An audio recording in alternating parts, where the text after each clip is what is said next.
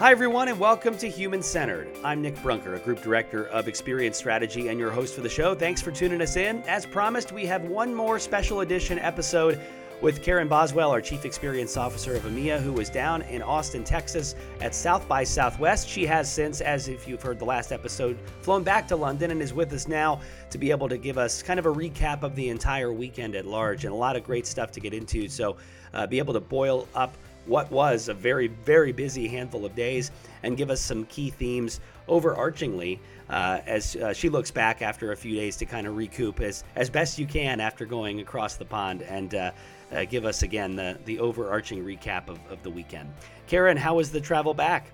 Wasn't too bad, you know. I managed to get some Zeds on the plane and a couple of days back on the ground. I think I'm back in my local zone, but thank you for having me back on. Of course. Thank you for all the effort and the time you put in over the last few days and going into this week. I'd love to kind of, as you have a day or two to reflect on it, break down kind of a handful of different topics that you feel like boiled to the top after kind of getting a chance to marinate on it. If you had maybe your first one, not in any particular order, what was the first key theme that you would say after looking back? This was the theme that came out, or one of the themes that came out. So it's funny you say sort of marinade on it. That feels very relevant to having just come back from Texas. Great Freudian slip. I did actually bring a lot of marinade back. And whilst marinating things in the background, I went through a mind mapping exercise of all my notes and clustered them. And there were 4 themes that came out of it. And these aren't in any particular order other than my post-its on the wall. So the first is the overarching theme of data, which feels like a really obvious thing. But actually, there were a few points within it that are less obvious that I made a lot of notes on and spoke to a lot of people about.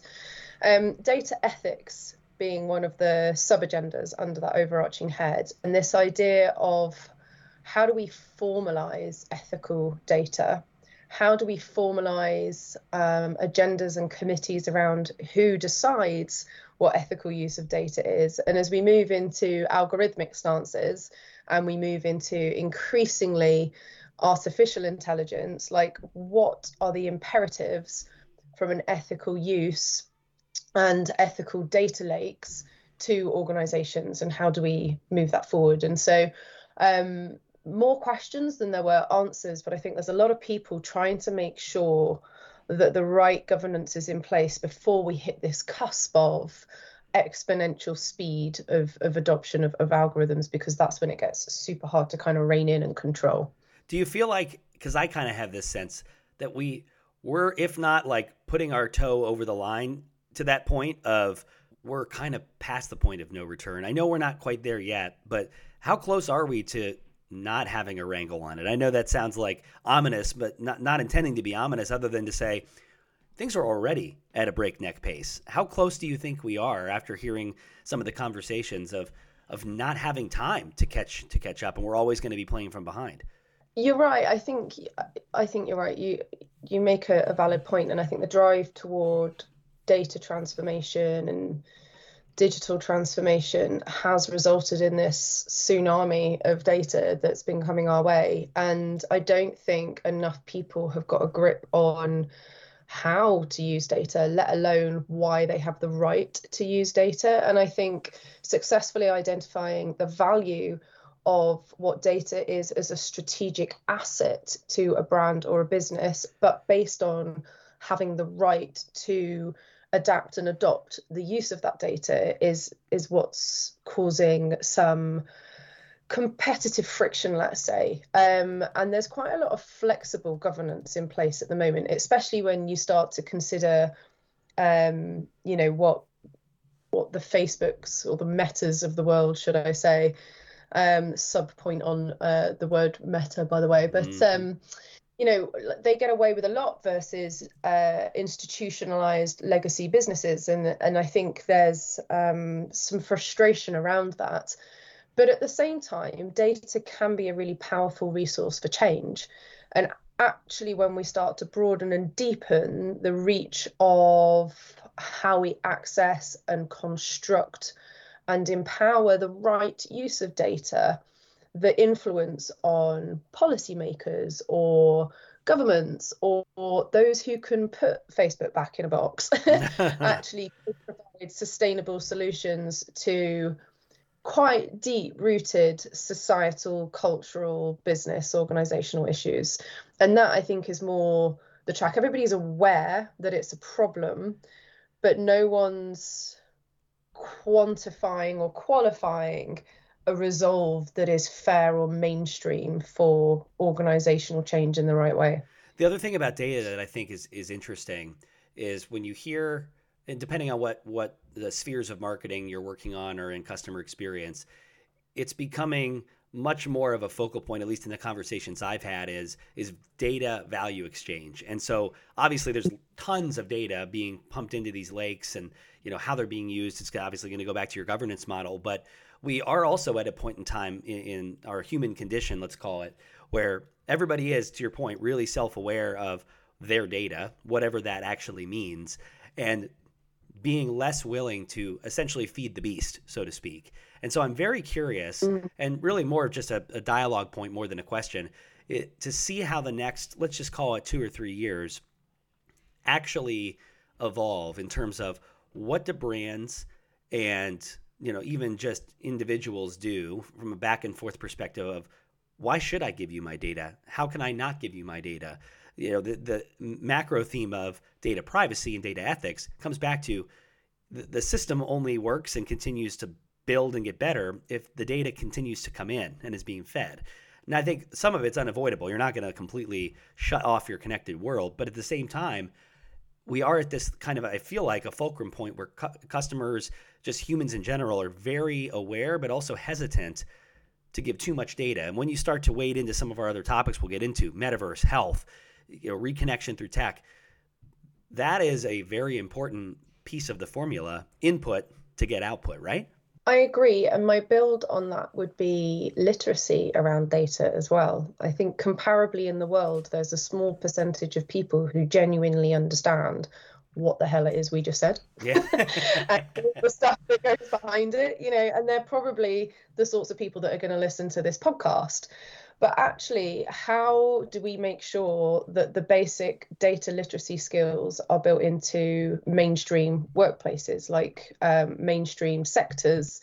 How does it go into curriculum for classrooms, for example? Like, how do we make sure the generations that are going to make this right and sustainable for a future actually have that basic fluency and analytical skills? And so I think it's not just a now, it's a next 50 plus years that we are considering when we talk about it. And, we mentioned cryptos and NFTs and DAOs with these kind of throwaway comments because everyone's a bit like, what the fuck? But it's nefarious. It's quite nefarious at the moment. And so, I think that the general sort of sense, apart from those really immersed at the forefront and creating it, most of the people just felt a bit overwhelmed. It's like, for God's sake, like, we haven't even finished sorting the last thing out. What's this next thing? And so I think we have to be very mindful and very aware of how we balance enablement through technology and actually just the mental stress it can put people under. Just, they can't necessarily explain it, but they just have this feeling that it's everywhere and moving really fast, and they're getting a little bit left behind. So there's the people on track at South by Southwest, and then there's the world that we're addressing that weren't there. Right. And I do literacy and understanding is probably the most empowering thing we can do right now for everyone. Well, and you talk about literacy, the segue into the M word, the metaverse, which we talked about in a couple of podcasts, begrudgingly or not begrudgingly.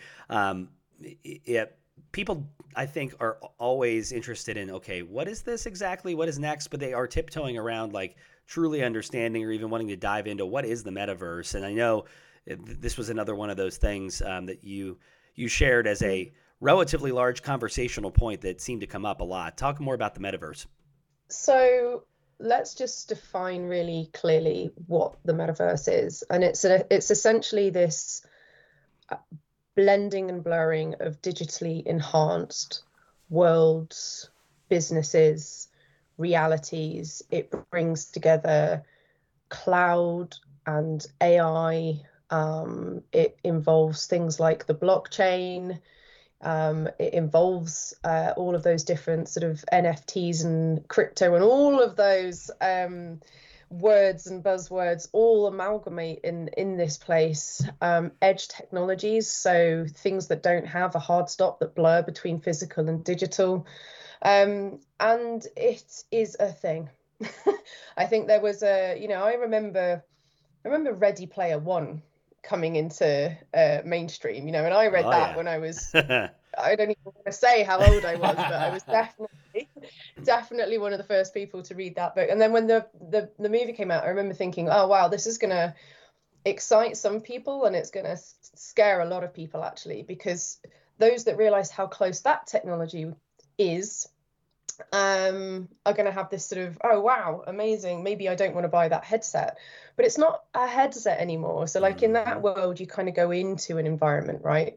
This is beyond that, because it's starting to blur all the different alternate realities, the blended realities. It's blurring your identities, and that was something we talked about on one of our podcasts. There's multiple worlds, there's multiple projects, and the big question is, are we ready for it? So when we think about what does that mean for brands, what does that mean for mass consumerism, what does that mean for customer experiences, commerce experiences, employee experiences, my belief and what I was picking up on the track is that the businesses, the brands that will thrive will need to establish safe, inclusive, and of course I'm going to say human-led experiences as they create these worlds, because I think it will be incredibly overwhelming otherwise. Did you get the sense that, I think there's that moment of, wait a minute, Ready Player One, like that can happen in real life, or maybe quasi-real life, I don't even know, the meta life. The idea of technology in that sense, of that magnitude, it starts to kind of like make you spin around in your head when you start thinking about it. Did you get a sense that there was more, holy shit, that's awesome, or I'm not really sure about that, discomfort versus awe? Was there a balance that you were feeling while you were down there? So day one, there was a lot of, wait, what? Day two, it was like, oh, this could actually be really cool. And by day three, everyone was like, oh God, metaverse, multiverse, megaverse, mecha, metaverse, what is this thing? It was just like, you could just kind of hear. People got fatigue really quickly. And that was like 3 days of talking about it and just talking about it. Now, the thing is, you look at some of the amazing work that has been done. So one of our guests was obviously Sol Rogers, and he works at Magnopus, and they created a digital twin of the Dubai Expo. I mean, you look at that thing and you're like, it's pretty damn cool, but you are signing up to go to an event and you are choosing to be in it. Yep. When it becomes a thing where, there were conversations around putting mainstream mass fashion brands into the metaverse and essentially having them be able to interrupt your digital avatars and personalities, which might feel really far away, but it's not when you consider a world where TikTok and Instagram and Meta all converge, and suddenly you're like, well, hang on a minute, this is my little bubble, what are you doing in here? And there is literally no escaping a bit. So I think as people were realizing what it could mean in the wrong hands or the wrong mindset, there was this bit of a, oh God, are we ready for this? And I think the second thing that was quite, bubbling up, and I remember back in the day, I'm going back 7 or 8 years now, when we were talking about bridging Uncanny Valley, when we were getting to, volumetric captures of people and putting them into virtual reality experiences, the level up on that. And again, it's sort of all of those things and more is this sort of what Accenture call the unreal, air quotes. So building on that, digital twins, and again, Will came on and talked a lot about that, but the scene of an environment that is increasingly filled with machines, avatars that are possibly human, these unreal qualities start to become intrinsic to algorithmic data. And when that is used with bad actors or bad brands or perhaps just misinformed. You know, we've had a world of fake news and deep fakes and bots, which isn't gone yet. It's really hard to tell the difference sometimes. So what does that mean when suddenly we don't have the data rules that we talked about, we don't have the ethics that we just talked about, but we do have the technology and we do have a lot of power hungry businesses? And I think that is what is making people kind of go, well, what's real and what's not? Yeah, and it really is an interesting time when you think about like the mass quantities of people that would have to ultimately get in to kind of get things to that critical mass area. Right now, you start to see people that have experienced it. You know, obviously at VML we've done some meetings where we have these Metaverse Mondays now where we kind of are grouped together and learning more about it. And that's what VML always does, relentlessly curious, right? But I think it's going to be interesting to see how some of those things you just talked about manifest and how quickly they manifest when it starts to become, this is probably not going to be exactly a one-to-one, but when Facebook became Facebook pages and you were able to bring businesses online. Before, it was very nuanced and it was a social media tool that was designed for a very finite group of people in a very finite set of circumstances.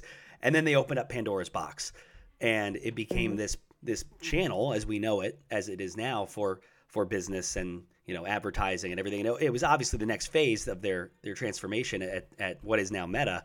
But I have a suspicion we're going to kind of follow that same pattern where there will reach a point of critical mass where enough people are in it that you have to get on the train or don't. and that's to me where I'm interested in your perspective too. How close are we, do you think, to critical mass where people are going to accept this as a new way of interaction versus I know it's coming, I know what it is, I kind of like, I understand it, but I'm willing to engage with it more regularly?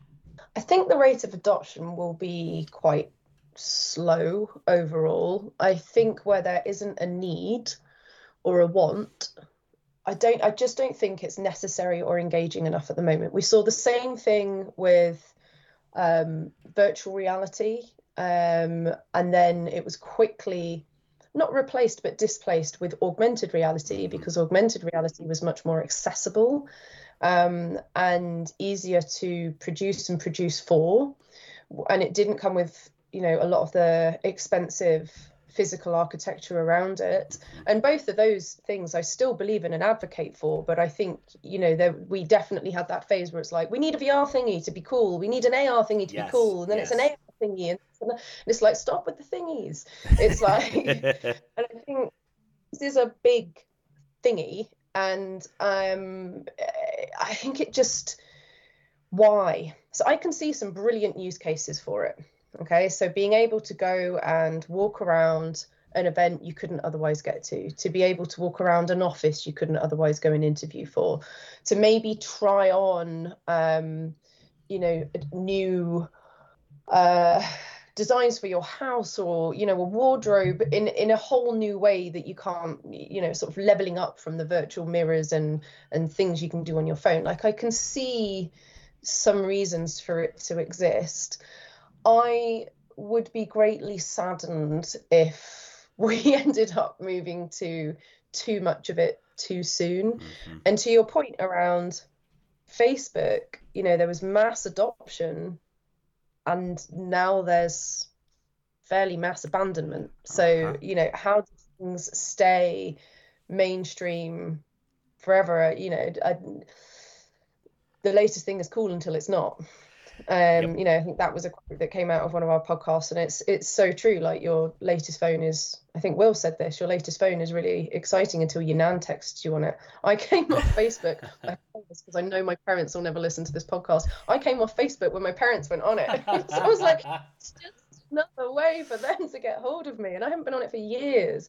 And I took the second brand in the world onto Facebook. So, you know, I was an advocate for it. And then I was an advocate not for it. And I think it's just that, but exponentially bigger. So yeah, I think it's exciting. And my one final build before I make you move us on from the metaverse. Thank goodness. We do have, by the way, whole other keynote on this, and there is a lot of really interesting stuff. So maybe we can pop that up on the site alongside this, because we do have experts in this field, and it is super important. But I'm mindful of how many people I spoke to at South Bend and were like, for the love of God, loving the podcast, but please stop talking about metaverse. But my one final thing that I thought, and I picked this up on a health talk related to the metaverse, and I just thought this wasn't mainstream, but it was kind of really made me stop and think, is this idea of biomimicry inspiring computing for the quantum era. And I was like, I mean, that just levels it all up again. So when we think about biomimicry, in human sense, it's, if you lean in and talk in a certain way, I'll lean in and talk in a certain way. But actually, when you take that to another level, systems and architecture that draw inspiration from biological flows, processes, designs, anatomies, all of those kinds of things, is now a key focus of how we are performing development in computational functions, such as computer chips, such as naturally flowing, adaptive, progressive algorithms. And when you combine that biomimicry with quantum computing and the metaverse, mind blown. Oh my gosh. So we can close the book on the metaverse. We can actually close. All right, we're going to move on. It's done. The metaverse is done, at least for today. You kind of started to guide into health a little bit. And I know in part of our podcast discussions over the weekend, we talked a lot about health and how technology is affecting that overarchingly. But I thought there were some interesting nuggets that you pulled out over the course of the few days. Let's talk about health as kind of that macro topic. Yeah, so I'm glad you picked up on this, actually, because it sort of restores faith and it puts balance back into some of that frenetic energy I think people were feeling around a lot of the technology. So I was not actually hugely surprised to learn that 1 in 10 people won't bother to go and see a doctor, even if they think they're seriously ill. And over 25% of that say it's because of the pandemic. Now, those are big numbers, right? Yeah. But I genuinely wasn't actually that surprised, because when you think about it, there is a lot of nervousness around health systems across the world at the moment. But what's great is that generally health and wellness as a now sort of catch-all for inside and outside and the looking after of, definitely had a really big shift and a really big focus. And I think I said on, I can't remember if it was day 2 or day 3, but it felt much less tech focused and much more people focused. And there were some themes that were coming out of it. I'll start with mindfulness, because that is a word that's been around for a long time, but I think has taken on new meaning. And I think a lot of people associate mindfulness with yoga and meditation, perhaps, but actually there are some macro trends that are coming out, like mindful mood diaries, just being conscious of being aware. It's a strange sentence to come out with, but how you're showing up in a virtual world or a real world, and how perhaps it's affecting you, and where the underlying anxiety might be, because sometimes we spot it too late. So just this undercurrent of am I okay? And then how, what is this feeling? Like, how do I identify what this feeling is? And then there were things like mindful drinking. So a lot of people turned to alcohol in the first series of lockdowns, and I think a lot of people realized that's not a good thing. So also not wanting to go then teetotal and go the other way. So right. This idea of mindful drinking and correlating that to how you're feeling. Are you drinking to feel to celebrate, or are you drinking to commiserate, and sort of being aware of what that might do to your emotions? And then just things like mindful moving, rather than it being a yoga thing or a meditation thing, like just mindful moving and mindful exercise. And there was a lot of research that was showing that combining the mindfulness and the exercise and the diaries just lowers your risk of depression, and boosts your mood and relieves stress and reduces anxiety. but also just educating on why, the release of serotonin and those different feel-good chemicals. So there's a lot of services and apps and simple things that you can find on the internet that are just helping people access tools to self-reflect and probably not self-diagnose per se, but just be aware and be mindful of how they're feeling and how they're acting. What I think is really cool about it is that right now I feel like, and you can tell me if you've seen the same thing, there are pockets of solutions that do sleep, or how's your gut doing, or are you mindful? But what I feel like the secret sauce that hasn't really come together yet is, and dare I say, Apple's starting to toy with this, is things like Apple Watch are tracking your blood oxygen and your heart rate and all that good stuff. That there is no what's the way of putting it, 360-degree view of me. And maybe it's a good thing or a bad thing, but I think where when we talk about health, the interest that I have, and what I think is interesting overarchingly, is I might have these individual apps, and at times maybe these apps are communicating the data, but the data is there. It's just not working together potentially at this point at a macro level to be a holistic help from a human need to make me my best self. So right now there's a pocket of data that's telling me how much am I exercising, pocket of data, how well am I eating? And I think what is going to be interesting is solutions that start to be able to stitch those things together in a more holistic, predictive sort of way, because that's where I feel like, talk about human need, you're going to get a fuller picture of your health using technology when it starts to become truly holistic and truly connected across a series of many different touch points that, as we know, the human body has interconnected touch points, interconnected things, but in the data sphere, maybe they're not as well connected to share learnings, be symbiotic in that sense. Yeah, and I think to address that point, and then I'll build on it, there is the start of the connections there. So, for example, gut health is a track of conversation, brain health is a track of conversation. But I think what's interesting is that we sort of know over here that prioritizing your gut health, both your digestive system, but also your GI tract, I can never say the long version of that, so I'll go with the short version, balancing the bacteria and how you digest food helps with energy, and the fluidity of your movements, and your brain health, your brain axes can be conditioned to have an eating pattern, and so making changes slowly can also then improve your gut health and vice versa. So it's this sort of idea of connecting what you put in to how you perform mentally and how you train yourself to moderate what you put in. So this sort of like gut to brain, right, brain to gut symbiosis. And then I think the build on that is that beyond just connecting the services, and I think, I have a Garmin and I like it because it does monitor my sleep and my stress and all of those kinds of things.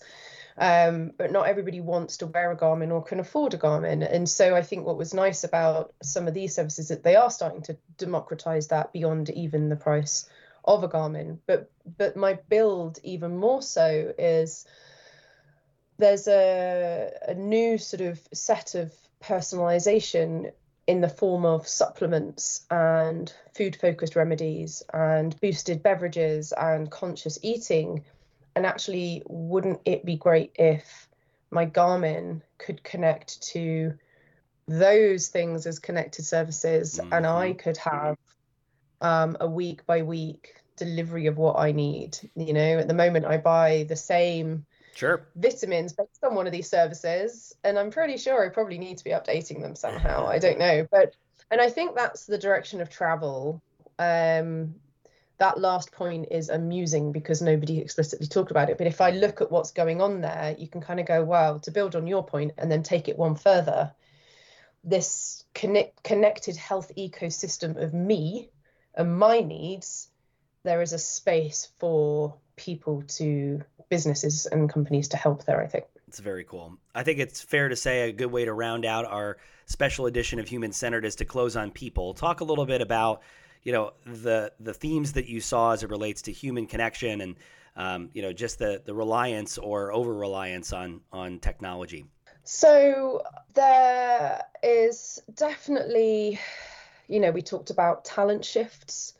We talked about being open to what this new way of working means. Like, how do we support people where they are in a way that is not beholden to how we were before, whether geographically, whether skills wise. And I think if we can get a better fluidity of skills population going, I genuinely think all economies will benefit.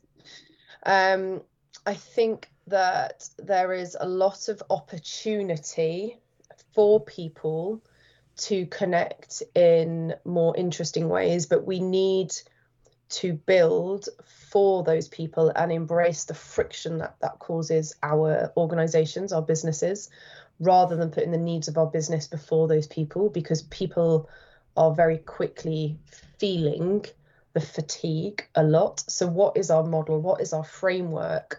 And how do we allow, goes back to that enablement, how do we allow people to be enabled, not having to break through yet another set of meta firewalls? And I think there's this idea of technology anxiety. And actually, this is a slight sub-talking point, but the themes are the same: climate and eco-anxiety. And they cross-pollinate, because, people are investing in Bitcoin on one hand and then reading about how much damage it's doing to the rainforest on the other. Yeah. And then you've got this explosion of technology that we're kind of going, yay, this is amazing. We're like, are we not killing our planet at the same time? Like, what? And so there's this sort of eco-anxiety that is a thing that's now a phrase, and people are growing both anxious and responsive to what's happening in the world. There's a lot of people, the search volume is through the roof. It was like up 800% or something. I'm not going to quote that factually because I didn't write it down, but I just remember it being huge. And so that then goes back to this detachment from technology. And I think the one thing that we all need to be mindful of, whoever we are, whatever our role, is that humans want to reconnect without technology. Like, I've said this word several times, but it's because it came up a lot. There is fatigue around being constantly connected all of the time. And just because we can doesn't mean we should.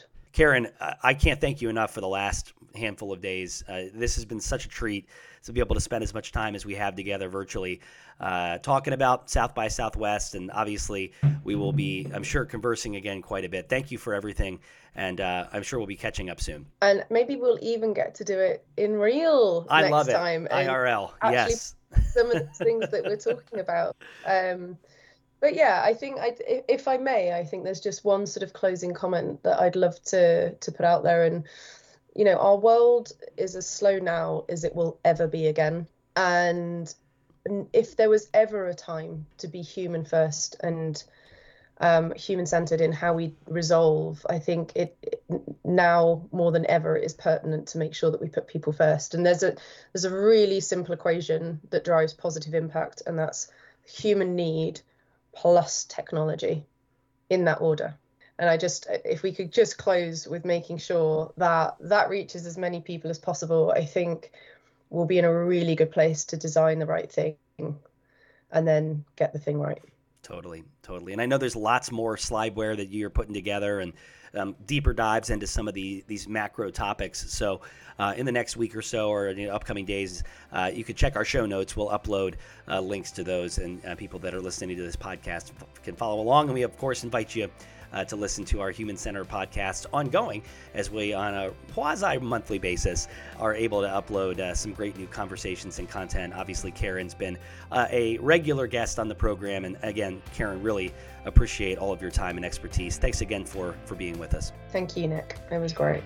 And thank you for listening to Human Centered as well. To learn more about our CX practice and our approach to the work, check us out online at vmlyr.com/CX. Thanks again for listening. We'll see you next time.